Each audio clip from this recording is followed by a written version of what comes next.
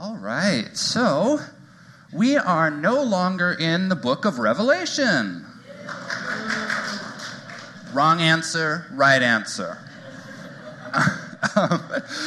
So today is the first Sunday of Advent, this Christian season, these 4 weeks leading up to Christmas. And during this time, as we look forward to Christmas, we reflect on waiting and on expectation and on what's coming. And so appropriately today, we have this text from Jeremiah. He's a prophet from the Hebrew Bible, Old Testament. And so at the time that this passage is set, you've got the giant empire of Babylon. Now, the real Babylon, not a fake name for Rome. This is like 600 years before that. So the real Babylonian Empire has camped outside the capital, Jerusalem, and that is laying siege to the city and trying to starve the people out and defeat them. And so the people inside the city, understandably, are freaked out. They're like, we're gonna die, either by starvation or they're gonna come kill us. We are gonna die. But on the other hand, there's another faction within the city who's not like that. They're like, no, we're good. We're good because we're the chosen people of the God of Israel. And so Jerusalem is basically invincible. God is on our side. We cannot lose this war. And our hero, the prophet Jeremiah, does not like this last line of thought one bit, at all. Because basically, so other than the couple of chapters where this passage we read today is located, other than that, the entire rest of the book of Jeremiah is all talking about how you guys are going down. You guys are going to be destroyed. Yeah, you think that God's on your side, but with the way that you've been acting, the way you've been exploiting people, oppressing people, faithless to God, and so God is not on your side because of the evil that you've done. Don't think that God's going to come in and protect you and you're going to magically be invincible or anything. You guys are going to be destroyed in this attack by the Babylonian Empire. And so that's basically what Jeremiah is for the bulk of the book. I mean, this book is 50 chapters long, and 90% of this book is this type of screed, right? It's just laying into the people of Jerusalem, and specifically those running the city, meaning the elites, and then alternating that harsh criticism with lamenting and mourning that the city would have fallen into a state like this, would have degenerated so much. And so really, this book is almost entirely about politics and about how we think about God's involvement in politics. And so the bulk of this book is a political, theological tirade/lament, taking the social elites to task. But this section we read today breaks this whole thing up. Breaks all this up, because mixed in the middle of his railing against the state and its leadership, after reminding them over and over how idolatrous and exploitative they've been, you're going to be destroyed, God's not going to magically protect you from this empire that's right outside your gates. After 30 chapters of this stuff, Jeremiah abruptly changes his tone, which we see today. Because, this book was not written at the time of the siege. It was written down later in retrospect. And what happened right after the siege of Jerusalem, but the Babylonian Empire rounded up all the elites and the artisans and the royalty, basically in their minds, anybody worth the effort, and hauled them off as prisoners of war into exile hundreds and hundreds of miles away from their own land, never to return to their beloved homeland. And see, our prophet Jeremiah was writing down all this at the time, at some point after they were hauled off into exile. And so his audience's perspective has shifted, has it not? Because, right, they used to be cocky, arrogant, we're the best thing ever, God's on our side, we're never going to lose, right? But now they've shifted to deep despair. They've been proven wrong. They got sucker punched in the stomach, right? Just got the air knocked out of them, and they're reeling. Their world's turned upside down. And so now they're not cocky, arrogant, proud. Their worlds are unmoored and they're wailing in despair. And God has abandoned them and they're all going to die in this country.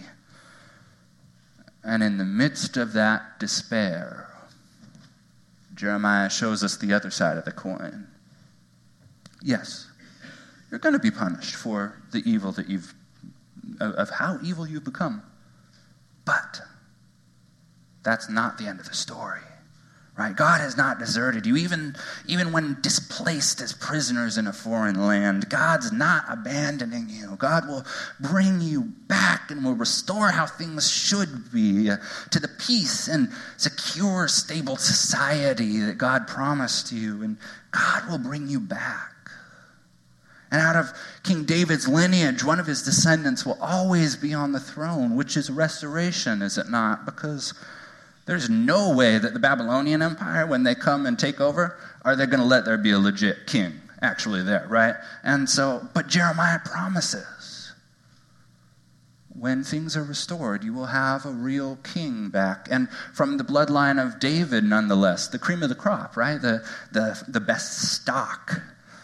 And for these exiles, it's not just about, oh yeah, you're going to get a particular system of government back, right? You're going to get a monarchy back. Woohoo, right? It's not about that. It's about, for them, your society is going to get back on its feet after being devastated.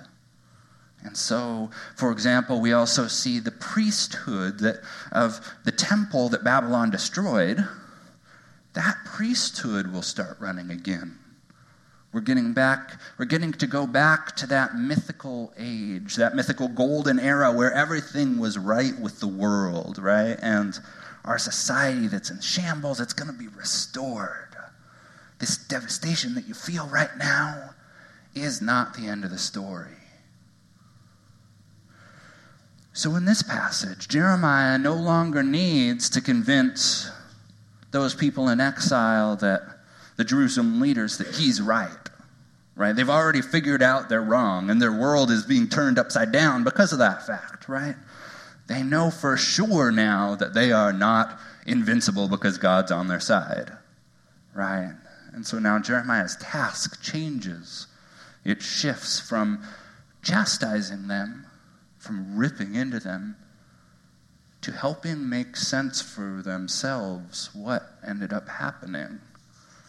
Why would God allow this to happen? Or for Jeremiah, why did God make this happen? Their questions have shifted. Now they're trying to wrestle with, are we ever going to be okay again? And I think that this passage has a decent amount to share with us in our current environment, does it not?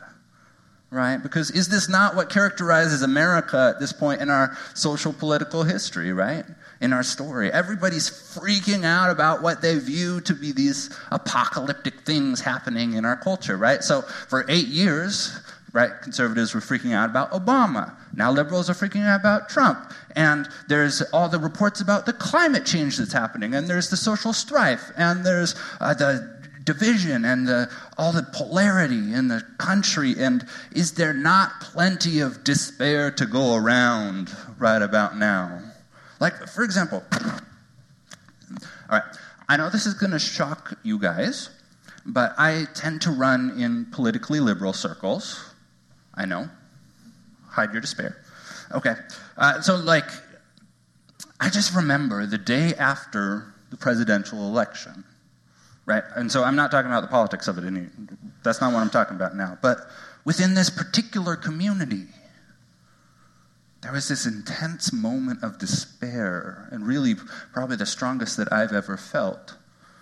And so again, it's right, even beyond just liberal circles, right? That's not what we're talking about. This pervasive sense of despair is something that for so many groups is being amplified in this environment, in our social political climate. It's all around us, this despair. Some of it's legitimate, some of it's overblown, some of it's just way off base, right? But in this moment of history, many of us have intimately seen despair either in ourselves or in others around us. Now, granted, for those of us in America, the despair that we're experiencing is not exactly the despair of Jerusalem, right? We don't have an invading army about to kill us. For most of us in America, that is a very foreign experience. And so we do not, in general, know that magnitude of despair, but we still do have this palpable feeling in the air of despair, no matter what niche you put yourself in society. There's this despair. And so what does this passage in Jeremiah, addressing the situation that in some ways is similar, some ways is different, what might this passage have to say to our current situation? This question is the reason why we celebrate Advent every year. We go through this ritual of Advent annually so that we can practice it, so that we can get it reinforced deep down in our bones, right?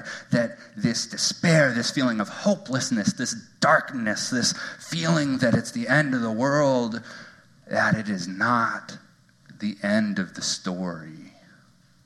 Sure, there are absolutely painful consequences to evils that we do individually and collectively, like the entire rest of the book of Jeremiah wants to remind us of that, and that's definitely helpful to remember and needed to remember. But that's not all that Jeremiah says, is it?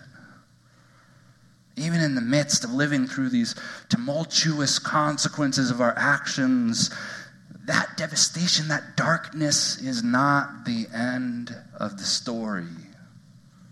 And that's what we try and practice year after year after year, trying to finally get it through our thick skins so that we might actually feel it in the midst of the tumult that's going on, that we might actually feel it as true. And so during Advent, we are, of course, in this season of expectation and of waiting and of hoping and of trusting. And Christmas is coming. That is, God is coming into the world to set things right. And God has not abandoned us. In fact, God has come to dwell with us on the earth, and the darkness will be conquered and made to lightness and overcome by the light. And in Advent, instead of our deep despair, God summons us forward to imagine a new way of being, of engaging with the world, of understanding what's going on in the world, to envision how do we as faithful followers of God learn how to live in the midst of our society? How do we bring life into a despairing world? So, this Advent season,